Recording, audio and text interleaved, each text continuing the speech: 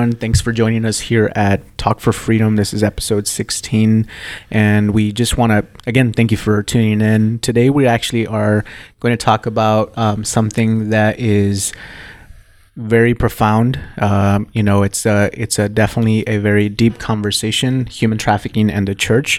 So we're going to get into some really profound conversation, and we just want to say that we're going to, this entire time we've been talking nothing but truth, and we're going to continue that with this topic. And our hope is that no one gets offended, but know that we, the Freedom Chasers, are a faith-based organization, and we believe that this issue of human trafficking is only solved through our faith and through Jesus Christ and what he came to do on earth. And so we want to bring that up in this conversation. And so we hope that you tune in through the entire conversation and know that, again, we're not calling anybody out. We're actually just making sure that everyone knows the truth behind human trafficking in the church. So let's get started. So Caesar, thanks for that introduction. So in case anyone doesn't know this already, my name is Chuck Paul. I have my own organization, Chuck Paul LLC, which I am an advocate and an abolitionist. I am a investigator, and I am a consultant and a trainer. As well, I'm also a Christian, and anyone that doesn't know that about me, I'm saying I am a Christian. I'm a man of faith. I wasn't always a man of faith. I have a past just like anyone else. But we want to talk to you today about human trafficking in the church. And yes, there's human trafficking even in the Bible. We just called it different things, slaveries back then. And one of the cases of slavery that we'd like to highlight is Joseph, as a matter of fact. You know, Joseph is with his brothers in the fields, and they're jealous of him. And then they see some slave traders, and they decide to sell him to the slave traders. And Joseph ends up going, into Egypt as sold as a slave. I mean, this is someone that could be like any one of us today. They're out there doing their thing, and maybe you have family members that don't like you, and they decide to exploit you. And that's exactly what happened with Joseph. His own family exploited him, which happens very much today, all too often. And it's many as half the cases, sometimes the first traffickers are relatives for an individual. That's true. And we even have around the world today where, fathers sell their daughters because they sell their daughters for equipment, or they sell their daughters for money for to support the rest of the family. In many cultures, that's still acceptable. But you go back, it's even in the Bible. Yeah. So Joseph ends up getting sold, and he ends up going to work for this guy who's a commander in Pharaoh's army named Potiphar. And so he's working in Potiphar's house. So he's actually a labor trafficking victim because he's being forced as a labor slave. So first there was the exchange, right? Right. Exchange of money, whatever it is that they got, the exchange of money. Now he is with Potiphar, and now he is being exploited for labor. And he's making Potiphar money. I mean, it says in the Bible that everything that Joseph touched for Potiphar is prospered. So Potiphar is reaping the gain. He's getting the financial gain, and Joseph's not getting anything out of it except he's working for Potiphar for free. He's not getting any of the rewards. And Potiphar's wife decides, well, she wants to have sex with Joseph. So she actually goes to sexually assault him, literally grabs him in a way that his clothing is detached, and he runs away naked. And then instead of, him being protected, she runs to Potiphar and she blames him, and then he's criminalized for this. So Joseph goes from a labor trafficking victim to a sex trafficking victim. And then, as we see way too often, it happens in labor today. In today's world, labor trafficking, you have individuals, it's not uncommon for an individual that's working in the fields to be sexually assaulted while working. And labor trafficking, so putting it in today's terms, is, maybe someone, like you said, who is working in the fields and getting little to no pay. Or behind a kitchen, right? Exactly. Remember that for human trafficking to be human trafficking, it has to involve force, fraud, and coercion. Right. Unless you're a child, of course. Yeah. But you have, it's common practice today that the overseers that have these migrant workers that are working in the field, not just necessarily migrant workers, there's actually American citizens out there that are being exploited, that are working as laborers. It's common practice that if the overseer decides they like a particular person, male or female, to rape them. And literally the rest of the workers are taught, you don't say nothing, you don't do anything. It's not uncommon. So Joseph experienced the same thing. I mean, his master's wife decided she liked him. She was going to rape him. He runs away naked, but instead of him being believed that, hey, this is going to happen to me, he was victimized. He was then blamed and imprisoned, and that happens today too. We know it does happen, where we have victims of sex trafficking or labor trafficking that come to authorities and say, I was victimized. They end up being incarcerated because of whatever their legal status, or they're saying, well, you're just another prostitute. And what happens nowadays, unfortunately, is that once they've been arrested for prostitution twice, that third arrest is now considered a felony, and they're marked as a felon, a convicted felon. They can't get a regular job, even though that maybe they were getting arrested for prostitution, but actually they were being sex trafficked. Mm-hmm. So that's that criminalization. And the reason we talk about Joseph is because we see almost every aspect of human trafficking in Joseph's story. Right. Again, going from the labored exploitation to becoming a victim, sexually assaulted, and then he becomes a criminal when he really is innocent. Right. And that's what these young women, young men, women, anybody, they're innocent, they become victims, but the only way to maybe sometimes help them is to put them in the system. Right. And that's only a portion of it, because there's another part of it where they just get charges for, drug use, and they weren't even the ones that were taking those drugs voluntarily. They were forced to. And then there's the piece of criminal charges against, having armed weapons and things like that, when it was their trafficker that coerced them into being in that situation. And so there's these particular stories in the Bible that, as Christians, we know about and we've read about hundreds and thousands of times, yet we don't actually place them into that category of, wow, that's human trafficking right there. But when you come to know human trafficking, you can spot it a lot easier. And so I encourage you that the next time that you read your Bible, you look for these kinds of situations, because there's others that we've noticed as well. There's situations, for example, with Abraham having different concubines, right? And we look at the situation between Sarah and Hagar, when Hagar was basically forced to have sexual relations with Sarah's husband, which was Abraham. And Ishmael came out of that particular sexual encounter. Correct. And even later on with Judah, which is one of, Isaac's... or actually Israel's sons. I'm sorry, I'm going over. But Judah, which is one of Israel's sons, was actually as a ancestor of Joseph and Mary for the lineage of Christ. And we have Tamar, who is Judah's daughter-in-law, and both of her husbands, she gets married to one of Judah's sons, that son dies, gets married to another one of Judah's sons, that son dies. She's now childless. She has no one to take care of her. She goes to her father-in-law and asks for him another one of his sons, which was tradition back then. And instead what happens is that she's pushed off to the side. She actually has to prostitute herself to Judah in order to get, and then she gets pregnant, and that ends up in the lineage of Christ.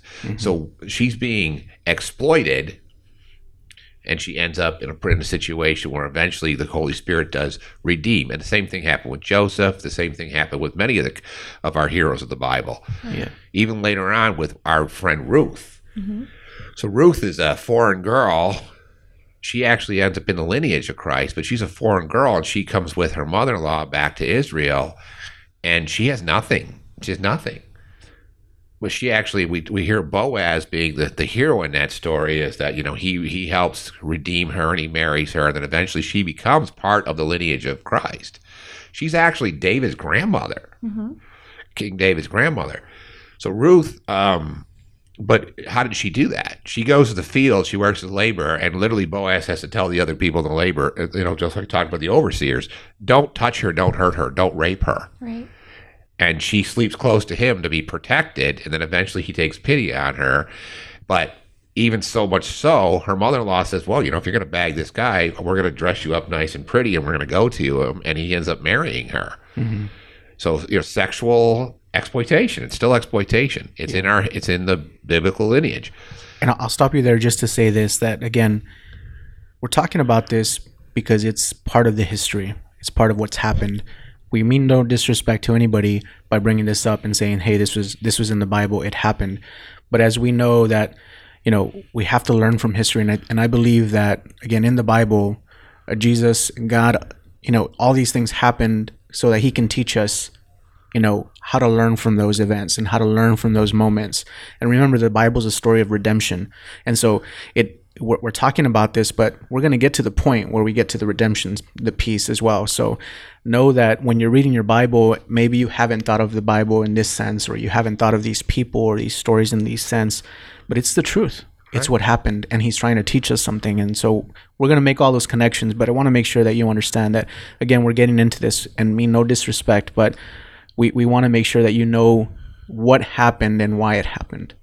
And see, but it goes back to the role of men in general. I mean, in the Bible, it is talked about, that the man is the head of the household, but the wife is the heart of the household. Mm-hmm. It says men should be unto their wife as Christ was for the church. Well, Christ died for the church. Right. Christ made a loving sacrifice for the church to redeem the church from darkness.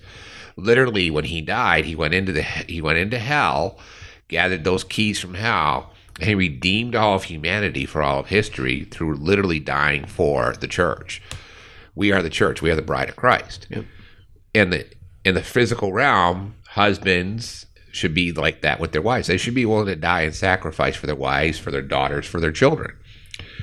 But we talk about today, men are head of the household, so they have certain rights. No.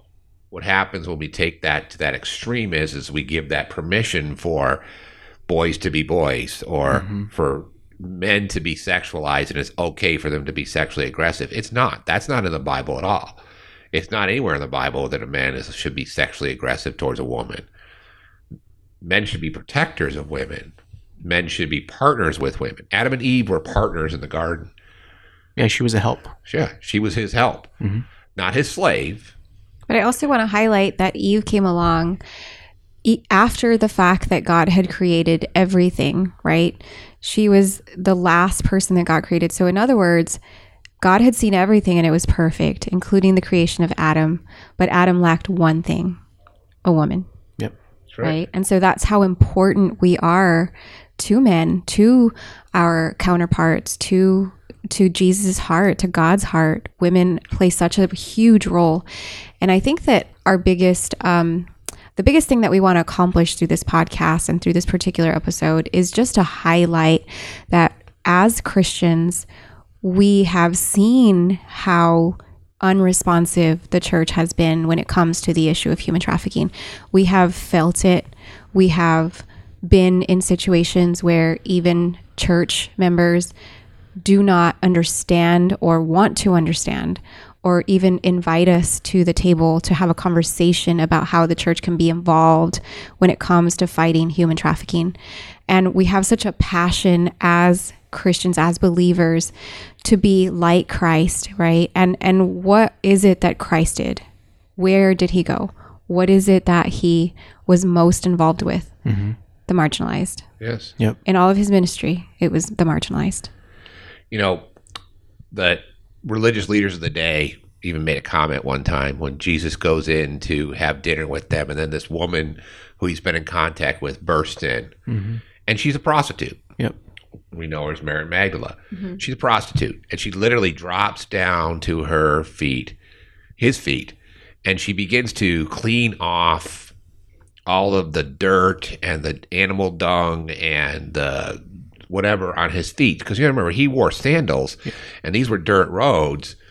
Even when he was on the Roman roads, they were stone, but still animals went to the bathroom there. There was dirt, there was grime and everything else. So, they hadn't offered to wash his feet, which was traditional that time, to wash his feet before he entered. But instead, this woman who's considered lowest of the low, she gets down and literally uses her hair, which is, part of her beauty, part of what she uses to be sold, to wash his feet. Then she takes this expensive perfume, which is a year's worth of her wages, that she was sleeping with men to get this, and she uses that perfume on his feet. And the Pharisees, the religious leaders of the time, say, well, if you knew what kind of woman that was, you wouldn't let her touch you. I mean, I could hear those words today with somebody. Well, if you knew what kind of woman that is, you wouldn't let her touch you. You know what kind of guy he is. Well, he's gay. You shouldn't let him touch you. She's a this, she's a that. But Jesus says, no, she's what she's done is beautiful and wonderful. And he tells her sins are forgiven. And she weeps, and her tears fall to his feet. And her heart is broken, and he heals her broken heart. He heals her brokenness inside and out. Now let's go even deeper. That same woman, Jesus has been crucified. She's at his cross. She's there with his blood dropping to the ground. She's there. She helps bury his body, but she can't get the proper treatment for his body that night because it's the Passover. Mm-hmm. She helps bury him. All of his other disciples are hidden. They're all running away except for John. John's with his mother Mary at the cross. Mm-hmm. But afterwards, after Jesus has been in the grave, they're hiding in an upper room. They're scared. They're afraid of what's going to happen. Jesus is gone. These are all the powerful men of the church, right? The ones handpicked by Christ. His disciples, yeah. His disciples. But Mary Magdalene goes to that garden, and she finds that stone pushed away. She comes back, and she tells all of the apostles, hey, the stone's gone. The stone's gone. He's gone. He's up. And they don't believe her. Mm-mm. They come back. They take a look. They find the stone, they talk to angels, but even then they're like, what's going on? And they leave. And then Mary's in the garden. Now remember, Jesus has been crucified. Mm-hmm. He has just gone into hell. He has taken authority over all heaven and earth and hell together. He's in his glorious form. He has used all of this power and glory. Yet he hears in the distance a weeping ex-prostitute in the garden, crying out, where is my Lord? And he stops all of creation, time and space, because one of his children is weeping for him. And he goes down in that garden, and the very first person that he appears to in all of history with his resurrected form is a former ex-prostitute that everyone else said if you knew what kind of woman that was, you wouldn't let her touch you. Mm-hmm. That's the very first person he appears to. So we go on Easter Sunday to church, and we dressed in our best. Those of us that go to church all the time, and those of us that only go on Easter and Christmas. Because it's a holiday. Because it's a holiday. Yeah. And we put on our presentation, and we put it on our... Christ stopped all of time, the very thing we're celebrating, for a former prostitute crying in the garden, where is my Lord? Because he is the God that leaves the 99 and finds the one and rejoices over the one. Yeah. Yeah. This is his heart. It's at the center of who he is, right? We know God to be the truth, the way, the life. And so this is at the center of his heart. I think we know that there are no mistakes or coincidences with God. And so he allows us to see these glimpses for us to read into them and truly understand his nature, his loving kindness, right? Who he is. Yeah.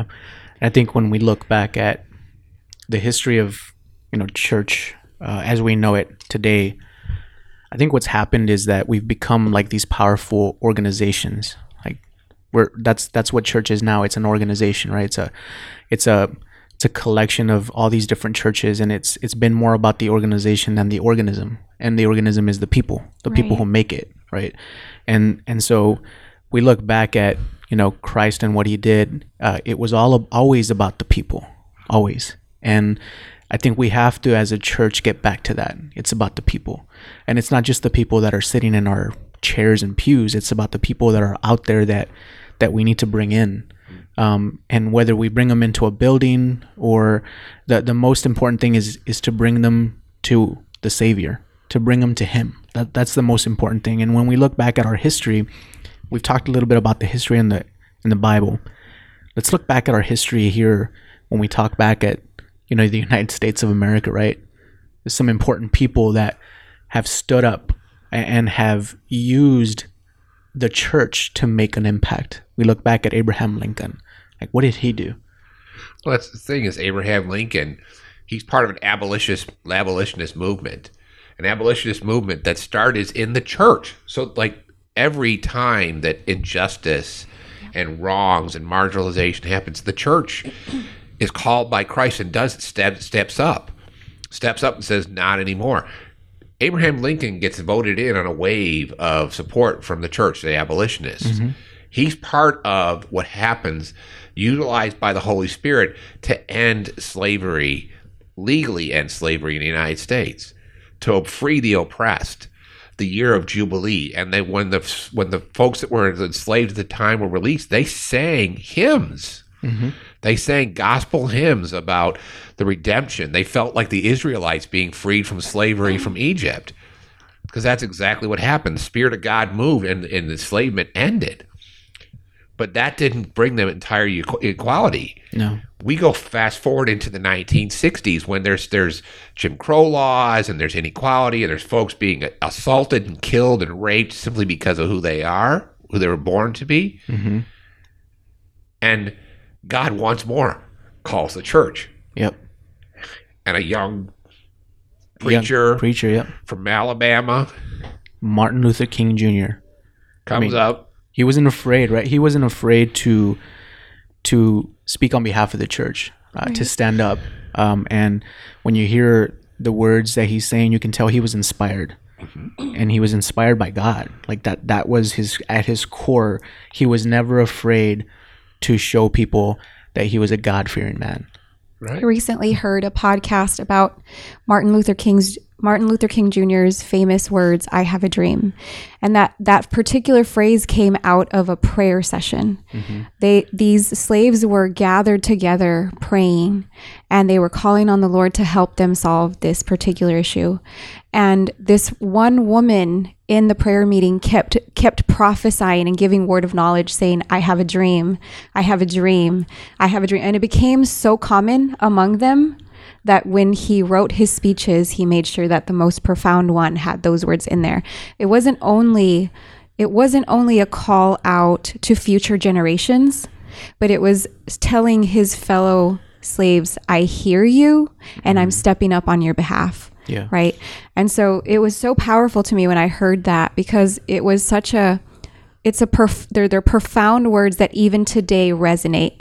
And we're living the dream that he had, that he called forward. And so that puts us in a position where are we today? Mm-hmm. And what is our dream? What are we going to do to carry that forward? Every single one of us has a calling. And just like these people were handpicked by God for their generation and for the things that were going on in their particular world and in their environment, every single one of us is called. This particular fight will never end unless the church steps up. Every single person in the church body. And we all play a significant role. Yes, we do. Each and every one of us has a certain calling in our life. But we're all part of the body of Christ. We're not all called to be the same thing. But as part of the body of Christ, we are part of his hands and feet. We're called to go out there and serve the marginalized, mm-hmm. to go out to the unchurched, to go out to the folks that have been enslaved and entrapped, because the enemy operates in lies and darkness. Yep. And we talk about human trafficking, we talk about labor and sexual exploitation. This happens in darkness. It happens where everyone can see it, but it's so shrouded in the darkness that we tend to overlook it or don't see it, or it's still shadowy. Yeah. But the Holy Spirit is a entity of light. The Word of God is of light. We as people of Christians, little Christ, that's what it means, are to be carrying the light and truth in our hearts and into the world. We're not called to be a bunch of campfire Christians to sit around, in the light of the Holy Spirit, surrounded by darkness, going, "Oh, wow, this is great," while we hear all this pain and suffering out in the darkness. No, every single one of us, every man, woman, and child is called to pick up a stick and go out and light a night of fire. Yep. Yeah. We have a commandment, right, from the God. Jesus, before he ascended, gave us direction. He said, go. It was a verb. It means action. It doesn't mean, just watch. Let me do all the work. No, mm-hmm. We are the vessels that he's using to do the work. Yeah. And what the enemy has come and done is, again, talking back to organization, he's made us busy.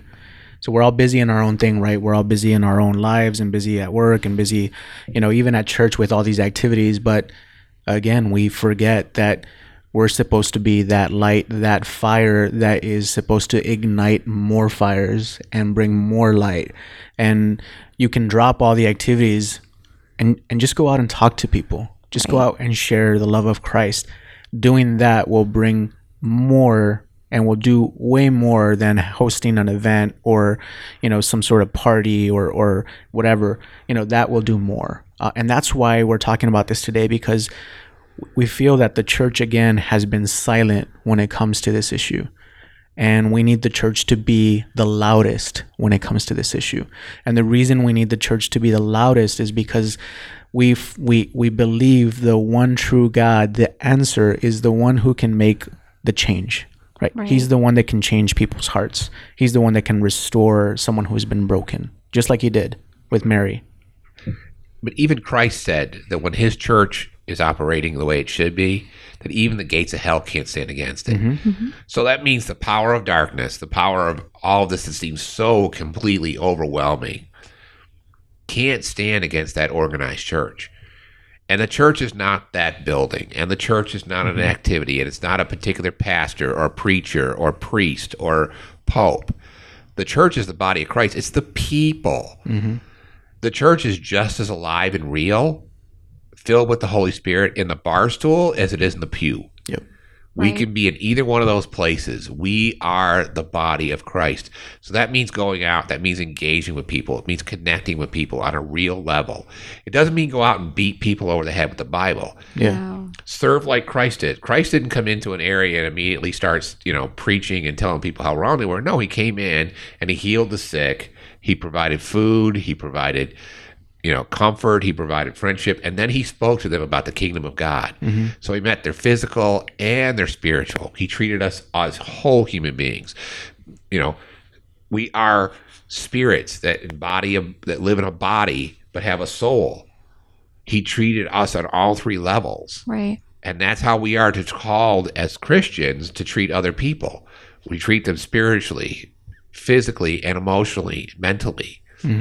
I think part of the thing too is that, the enemy, we know he has come to deceive, right? And as a deceiver with the issue of human trafficking, he's not only using that against the traffickers and against the victims, but he's using that against the church itself. He's deceived the church to a point to where we entertain each other, we entertain ourselves, and we don't actually capture the reality of who we are called and commanded to be, right? And that's like Chuck said, we go to the places where they are. If they never want to step foot into our churches, that's not a problem, because our church is equipped and ready to go out to them, right? And that's going to the dark places where the enemy has them bound by deception, has them bound physically and tormenting them, right? And we know, like we've mentioned, Jesus is the only one who brings real freedom. And we are little Christ. We are Christians. That's the definition of a Christian, is little Christ. And so when we begin to understand, I don't think that the church hasn't gotten involved because they don't want to. I think it's because they're truly confused and not. They definitely are undereducated on what human trafficking is. 1, 2, their role. 3, how they can become active participants against this fight. And so we're hoping that we clarify all of that in this particular segment, is that we say, this is what human trafficking is, this is who the church is called to be, and that we call you to action, and that we call you to say, it's okay if you don't understand. Ask us. We're willing to invite us to the table, and we're willing to have that conversation. But it's no longer okay for you to not step up and do something. Each and every one of us are called and commissioned. We're commissioned. The Lord has given us every single tool that we need to become active participants against this problem, and he's handed it over to us. He said, there's no weapon formed against you is going to prosper. And that's not just talking about, physical weapons. That's talking about the deception that comes along with this. That's talking about our families being protected. That's talking about our church building, our finances. That's talking about everything, right? So we are more than equipped. I mean, for crying out loud, we have the living God living inside of us. Yeah. We have the Holy Spirit that was powerful enough to raise Jesus from the dead. That's power. Yep. I mean, he raised him from the dead. If we are not believing that we are capable as a church to come out against this issue, then we are not Christians. We don't have Christ in us. And I'm sorry I have to say that, but I'm not sure what watered down gospel you're talking about, but my Jesus was raised from the dead. Yeah. And that's what it's all about. It's It's the power in us that has been instilled in us. He told us in the book of Acts, he said, I've filled you with power. And so we're going to end today's episode with that. And it all starts with a conversation. So what I encourage you to do is go back to your church and start that conversation. Start that conversation. Talk to your pastor. Pastors, I challenge you. You have a very hard job. It's not easy being a pastor. But I challenge you to start this conversation. Start talking about, human trafficking, sexual exploitation, victimization, the reality of it, and what's going on. The truth is that it's going on in churches. That's the part that is sad. It's going on in churches, and we need to stop that. We need to start talking about it, stop that. So I challenge you, go back, start talking about it to someone. Again, it's all done with respect. We respect everyone who is listening to this podcast, and we hope that you were not, I guess, what's the word, hurt by this or offended by this at all. But it's the truth. It is the truth, and that's what we're here for, is to bring the truth. And so we invite you to the next episode where we will continue this conversation, and we hope you have a great evening. And please, again, share this.